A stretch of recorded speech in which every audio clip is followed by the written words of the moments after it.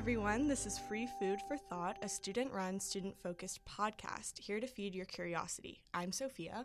And I'm Brian. We're pleased to sit down with Deborah Tolchinsky, Associate Chair and Associate Professor of Radio, TV, Film, who's a documentary filmmaker and curator and the founding director of the MFA in Documentary Media program at Northwestern. She received an AB from the University of Southern California School of Cinematic Arts and a BFA and MFA from the School of the Art Institute of Chicago. In her filmmaking career, she has shown her work at the Sundance Film Festival, the John F. Kennedy Center, the Gene Siskel Film Center, and the Supreme Court Institute. As a documentarian, she directed and produced the feature Fast Talk about competitive college debate. Her most recent project, True Memories and Other Falsehoods, concerns contaminated memory and the false internalized belief in relation to criminal justice. TMOF is currently in development with Cartequium Films. Deborah joined the Northwestern faculty in 2006 and won a Clarence Simon Award for Teaching Excellence in 2010. Deborah, thank you for being here with us today. Thanks for having me. So we just want to start sort of at the beginning of your career in film. So can you just talk about what sparked your interest in filmmaking and what led you to pursue an education in that? Sure. I came from a family where I was expected to go to law school or do something that was financially respectable, and I was always a little bit off in that way. I was an artist, but I didn't feel like I had the liberty to go do art, so I had a circuitous route. I traveled around a bit in between college, and eventually I thought, well, filmmaking is a great way to kind of be in something that's more financially stable. Let's not say completely financially stable, but also use art. And so I went to USC Film School and I got out. Well, while I was there, I fell in love with documentary. I made a doc. I co-directed a doc with my spouse that went to Sundance.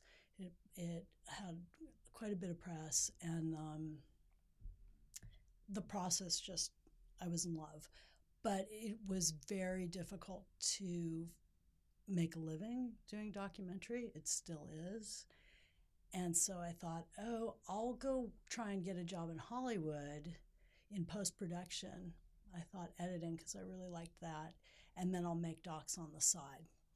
So I started working in Hollywood, and I was getting jobs on big budget feature films in post, making a good living. I was in the union, and I thought, if I keep doing this, I'm going to hate film. It just was not why I wanted to make film, and there was nothing left over to make docs because I was working 80 hours a week, which is fine when you're maybe 22 or 25. But when you start trying to figure out the rest of your life, it wasn't viable. So I ended up going back to art school. I studied painting, fine art, and I kind of found my way back to documentary. Wow. Sounds like a really long journey to kind of get back to where you are now. Well, it changes it, Mm-hmm. and it informs it. I don't think I would have made film in the same way. I feel like studying fine art really changed the way I make work. And in what sense specifically did that happen? I think having knowledge about the history of art making, but also thinking about things like, you could just talk about color palette and how that's inflected. You could talk about layering. You could talk about juxtaposition, which is, of course, something that you think about all the time in editing, but then you bring that in. You guys probably are getting a taste of that with sound, and it becomes really complicated. But the more things that you know about, I often find that translating them into another field becomes really great. When you translate something from one field to another, it can take on a whole other level of meaning. Are you still painting now? No, I don't like cleaning up paint. I totally understand that. People keep asking me that lately. I've had people come over to my house. They're like, "Oh, why aren't you painting?" Like, I'm teaching and,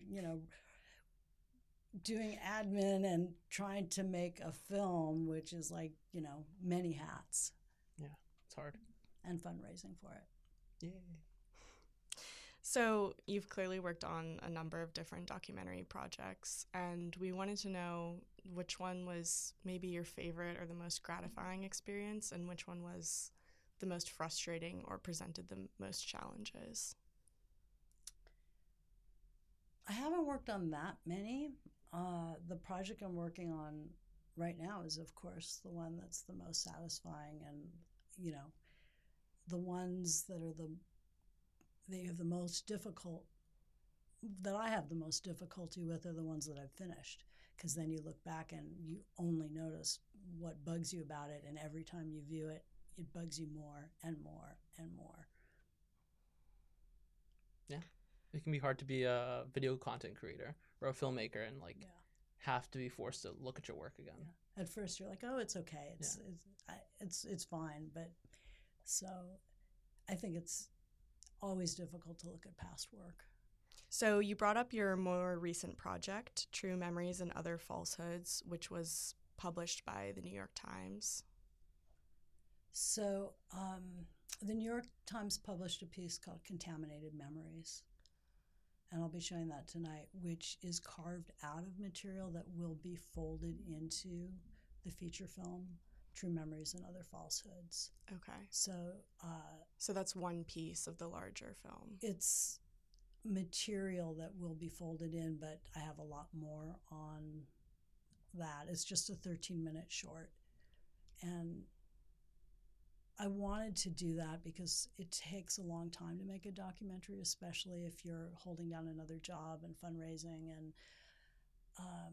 it was a way to get something out and to help position the feature as I continue to work on it. And on a venue like the New York Times, of course, you have smart, large viewership. Does the full-length version take on a different angle than the New York Times version? So True Memories and Other Falsehoods, well, let me back up. Contaminated Memories concerns the case of Penny Bjornstam, who wrongly identified her assailant, and he spent 18 years in prison before DNA came out, was tested. And DNA, to back up, could not be tested at the time because it didn't exist. There wasn't the ability, but they had saved some hairs, and they had 3 hairs. You needed to have the root, and only 1 hair had the root, and that hair was tested. It was 18 years later, and it turned out she had identified the wrong person. But True Memories and Other Falsehoods is a full feature, and it's looking at 3 cases. So a case of an eyewitness who wrongly identifies her assailant, which is Penny. It's looking from a police perspective at how a false confession can be elicited unwittingly based on the type of training that police currently get. So it's a guy named James Trainham, who used to be a homicide detective, takes us through a case of wrongful conviction and how that came to be. And then the third piece, I just started filming. I'm super, excited might be the wrong word. It's very powerful. I started filming a couple weeks ago with a guy named Gary Gauger, who came to believe he actually committed a murder that he didn't commit based on the way he was interrogated. So, and it was the murder of both his parents, and he was on death row, and he was supposed to die with lethal injection, and definitive evidence came out that he didn't do it. So, and they actually caught the people that did kill both his parents. So it's kind of looking at how memory or false internalized belief, you can actually come to believe that you did something that you didn't do. And then the feature is also, I've been filming with police in Arizona who are developing new protocols that I think will drastically reduce the amount of wrongful convictions. It's great to hear. I know that it seems like the through link between all 3 portions of this upcoming feature you have are memory. And although I know you're not a professor of memory or you're not a cognitive science specialist, I was curious as to whether or not when you got it in the middle of the filmmaking process, whether you went out and did outside research on memory or how you kind of bring memory into the film. So I'm going to back up a little bit because it is about memory, but there's also this distinction between memory and false internalized belief. Penny had a memory that was implanted, that she saw the wrong person as her assailant based on photos she had seen, and then a live lineup and some other suggestions by police. There was a whole host of things. The other two people didn't have a memory, but they became convinced that they did it based on what the police told them, which they lied to them, which the police are allowed to do because they think that it can produce a disclosure and that no one would really confess to a crime they didn't commit. But we know from DNA that that is not true. So I know I'm kind of going off what you asked, but it's not just memory, it's also false internalized belief. You can believe something even though you don't have a memory of it. I must have had a blackout, which is what the police told both of those people. You blacked it out, it was too traumatic. So they believed they did it even though they had no memory. In terms of the research, I'm not a professor of cognitive science, but I have been filming with people that will be in the film. In terms of memory, I filmed with Elizabeth Loftus, who was, renowned in the field. And I don't know if you're familiar with her work at all. She did this study called Lost in the Mall. Okay, you're going to ask me about Lost in the Mall. I'm a psych major. Okay. And my specialization is memory, so that's why I'm aware about that study and all of her work. Sorry. Yeah. Don't mean to cut you off. No. I'm going on and on, so please cut me off. Anyway, so yeah, I am looking at the way actually memory works, and I'm talking to people that I have two experts in the film. I don't want it to be expert-based because I feel you identify most from people's personal stories, not people talking at you, but some of it needs contextualization.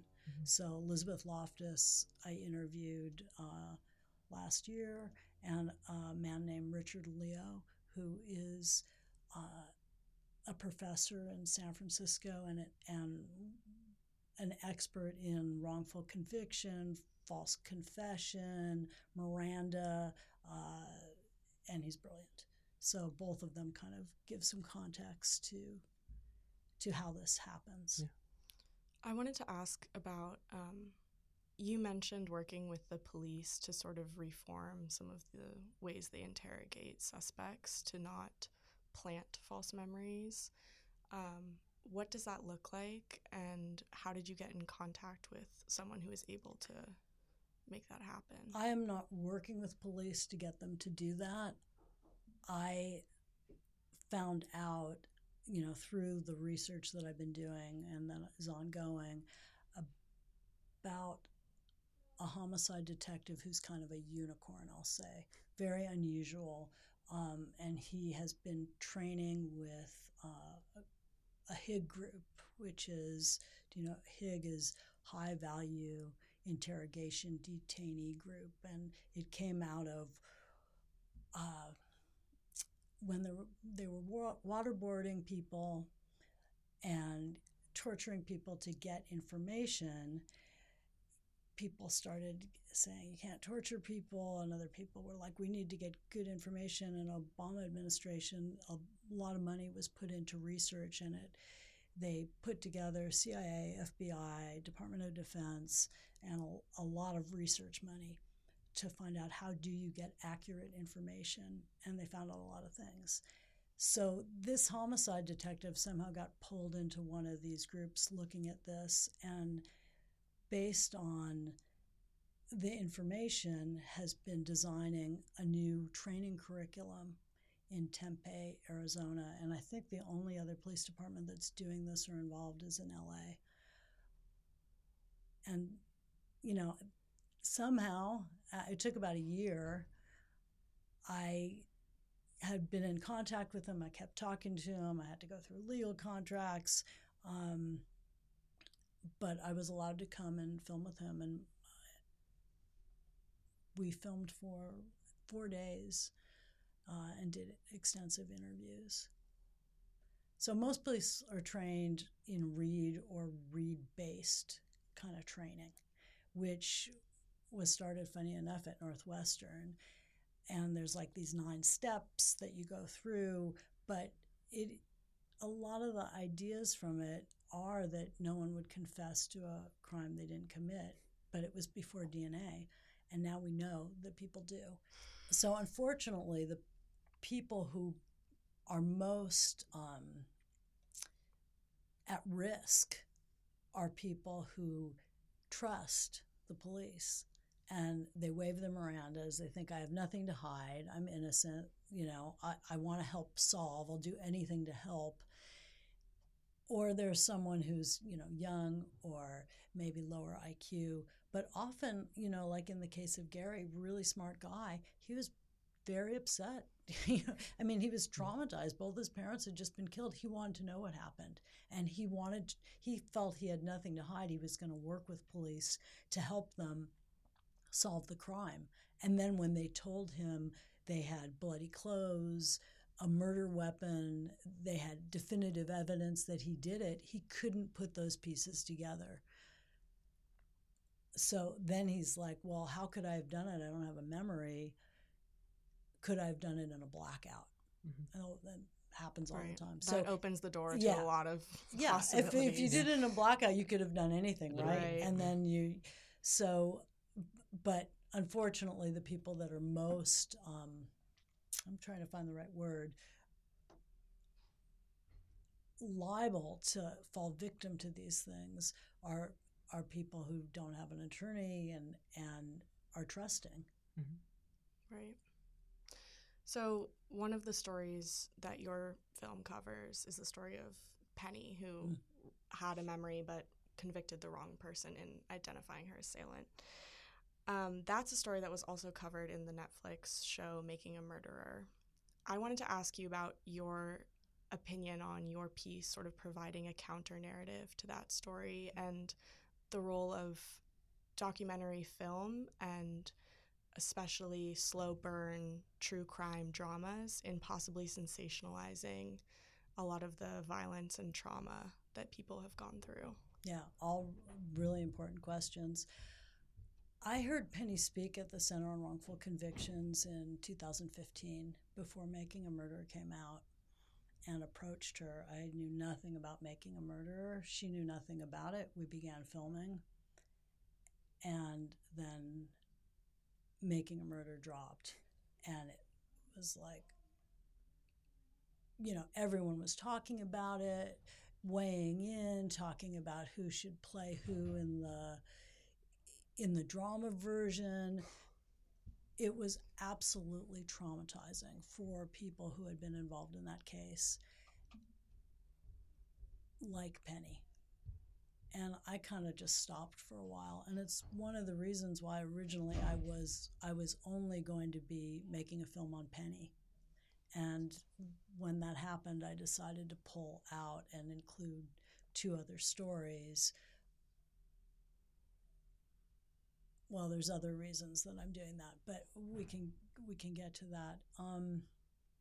I think there's a real problem with people finding entertainment in other people's tragedies. I think there's a natural tendency for us to watch these things. Maybe it's a safe way to try and understand them, but it's an issue, especially when it becomes sensationalized and people are weighing in that really don't have the knowledge. I can't say that I'm absolved from that by making this. When you go out and you talk to people, it's traumatizing for them often when you're bringing up these horrible things. However, I think by looking at things that have gone wrong and trying to understand them, it can be used to make things better. And what do you do with horrible things that happen? You can either kind of bury it, and that's okay. Sometimes we need to do that. But if there's a way to use these moments and these things that have gone wrong to keep it from happening to someone else, then I think it has important impact and is worth doing, but it's a fine line. In your filmmaking process with that, are there certain boundaries that you uphold when conducting those interviews and prying into these really personal stories that you think might protect those people who have been victim to these crimes? I try to just be very transparent about what I'm doing, what I'm looking for, and respect people. If something they don't want to touch, that's, you respect that. And what the purpose is.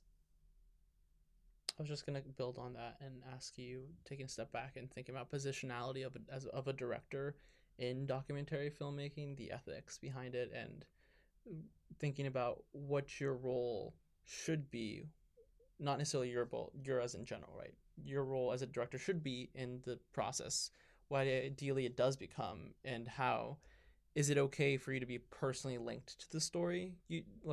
Can a great documentary film come out of a very personal connection between filmmaker and I don't think there's like a hard rule. I think Mhm. all types of work gets made, Yeah. and I'm no one to say who should make what. I think you can make personal work, and I think all work in some way is personal, because otherwise, why are you interested in Mhm. making it? There has to be some kind of connection to you and that work, or you and that person. What was the rest of your question? And the rest of it was essentially kind of touching on how much of your own voice as a director should emerge or can emerge in the film itself. I think it has to. I think your voice has to emerge. Otherwise, it's just formula. Mm-hmm. I mean, what I didn't really talk about and I don't know how much time we have. I guess we have a little bit of time. We do. But one of the reasons I was particularly interested, there's a couple things, and I'm sure you have some harder questions for me too. I know you're saving them for last, but you don't need to. One of the things that interested me and made me decide, I heard Penny speak, and after I heard her speak, I couldn't shake her story. I started dreaming about it. And making a doc with, low budget, it's a long process. I started this film in 2016. So I have to really think about, is this something I want to invest that much time in, and that I'm going to be able to embed in? I'm not going to, start to feel trapped. I'm going to learn from it. It's going to change me. And then I was thinking about documentary itself and how it is a contaminant to memory and belief. And that's when I realized that I was going to make this project, because there's a meta level of it. Yes, all of our memories and beliefs are contaminated, but documentary also acts as a contaminant. So I felt like I could use the form of the film itself to replicate that, to mirror it, so that through the process of watching, viewers had a visceral experience of that. So I am also very knowingly contaminating things. And we all filmmakers are, but I'm doing things a little bit more underlined sometimes. Did you feel, to use your word, contaminated yourself while working on this? Well, I'm still working on it. It's been a really interesting process. It's changed the way I think about criminal justice, about memory, about belief. It's made me less arrogant in some ways about thinking I understand or I know something. And that's why I love doc so much. When I went to film school at USC's professor, they used to teach you, the main character has like 180-degree change by the end. It was like one of those formulas, right? But with a good doc, the person making it has that change by the end, and the viewers have that change for the end. There's nothing more powerful to me than seeing a documentary film and walking out and thinking completely differently about a subject that you thought you understood. That's powerful. That's impactful. That has the ability to make positive change in the world or negative change. Yeah. So it's an amazing medium to work in. And I feel very privileged because I get to go talk to people and learn things, and it's not, I'm not punching a clock, that's for sure. I'm really curious about this project sort of like deconstructing your own arrogance, as you said, and making you feel that things aren't so easy to understand. Did you find yourself questioning the stories as you were covering them and sort of jumping around through different lenses of how you saw things? How did your, like, what I'm trying to say is, what was it about that project that made you go through that transformation? I think it's just talking to people and listening, and the process of making a doc puts you in a position to do that and to do like in-depth research.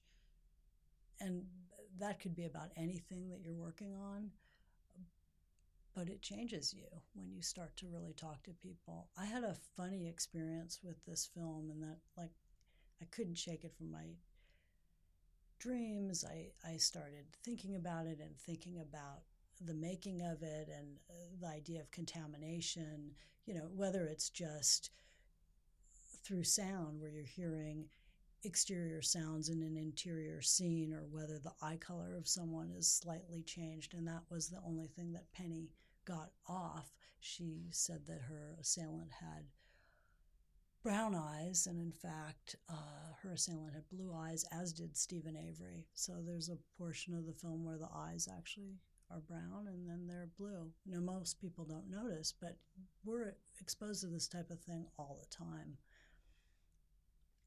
I guess I was going to say that I was giving a talk about a year after I started filming, and Me Too had started to, everyone, it was online, it was starting to go viral in a big way. And I realized, I was assaulted on a beach, or almost assaulted on a beach.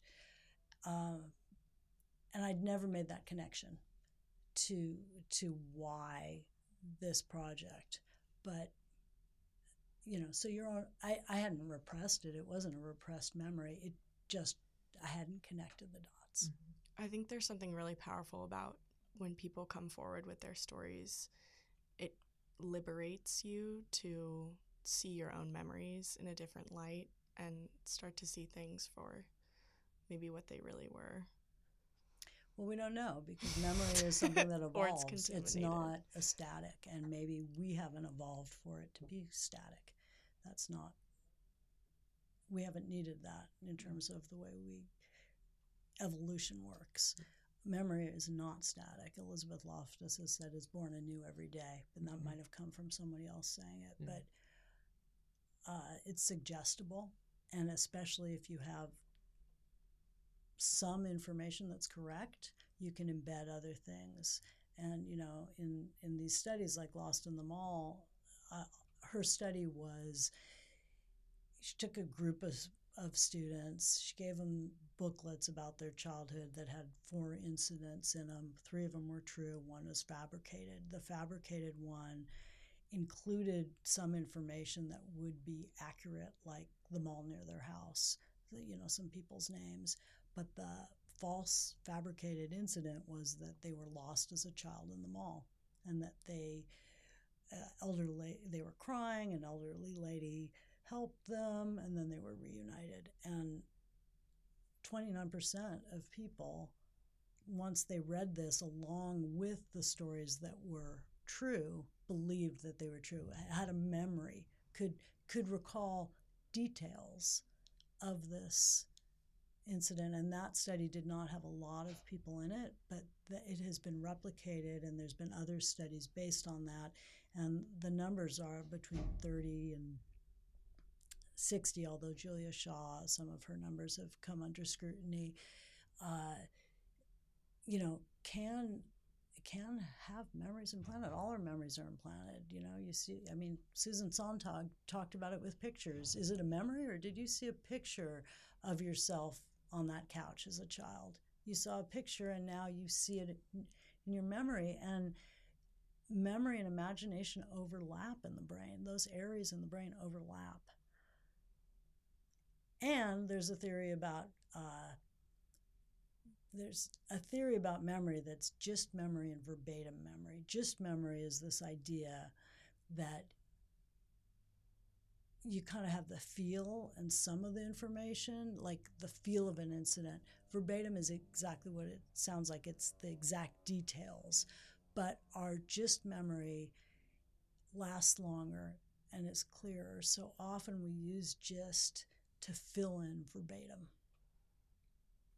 Yeah, every time we recall memory, it's reconstructed. Every time you access a memory, it's reshaped by your context, by the people around you, by any new information you take in, which is, it makes it crazy, right? It makes this like thing that you're supposed to depend on to like build yourself or build your conception of life in like fallible, and that can break down where you come from.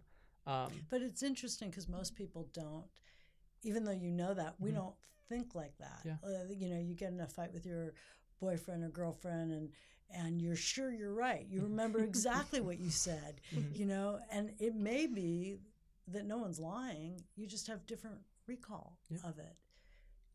And maybe there's a reason that it's not supposed to be high fidelity. Mm-hmm. But when it comes to things like criminal investigation, the stakes are pretty high. Yeah.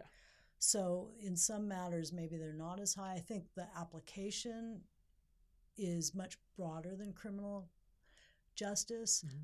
But when you're talking about putting someone on death row, then you better be relying on data and hard facts. Yeah. Not just eyewitness testimony. Yeah. And it doesn't mean eyewitness testimony is wrong. No. It can be accurate. I bet you're going to ask me a question about that. No, you should. That's I was going to say. That's the question you have to ask. I was going to ask you something really quick about, like, what do you think, is there a danger in, like, broaching this topic and broaching this territory and, like, discrediting Me Too stories and making them be like, oh, you're just recalling this incorrectly? Absolutely. And in fact, tonight I'm talking about that a little bit. And it was one of my worries. I brought it up with Penny about telling her story, is that it could be used by the wrong person to discredit people who come, victims, survivors, witnesses who come forward after a crime to say, oh, see, it's not reliable. It doesn't mean it's not reliable. Mm-hmm. It means it needs to be corroborated, and we need to be careful in how we collect it and that we don't contaminate it. Mm-hmm. It doesn't mean that an eyewitness can't be correct. And it's really important for eyewitnesses to continue to come forward because they help ensure that justice is done and solve crimes, and in the case of a sexual assault, hopefully catch the correct perpetrator and prevent other assaults from happening. Mm-hmm. But it's essential that we, don't just convict whoever. Mm-hmm. We need to have due process. Mm-hmm. We don't want the wrong person in prison. That doesn't help anyone. And in fact, then the perpetrator is still out there. Yeah. We have to wrap up, but thank you so much for taking the time to talk to us today. It's been really wonderful. It's an honor. Thanks for having me. Yeah. And remember, listeners, to stay hungry.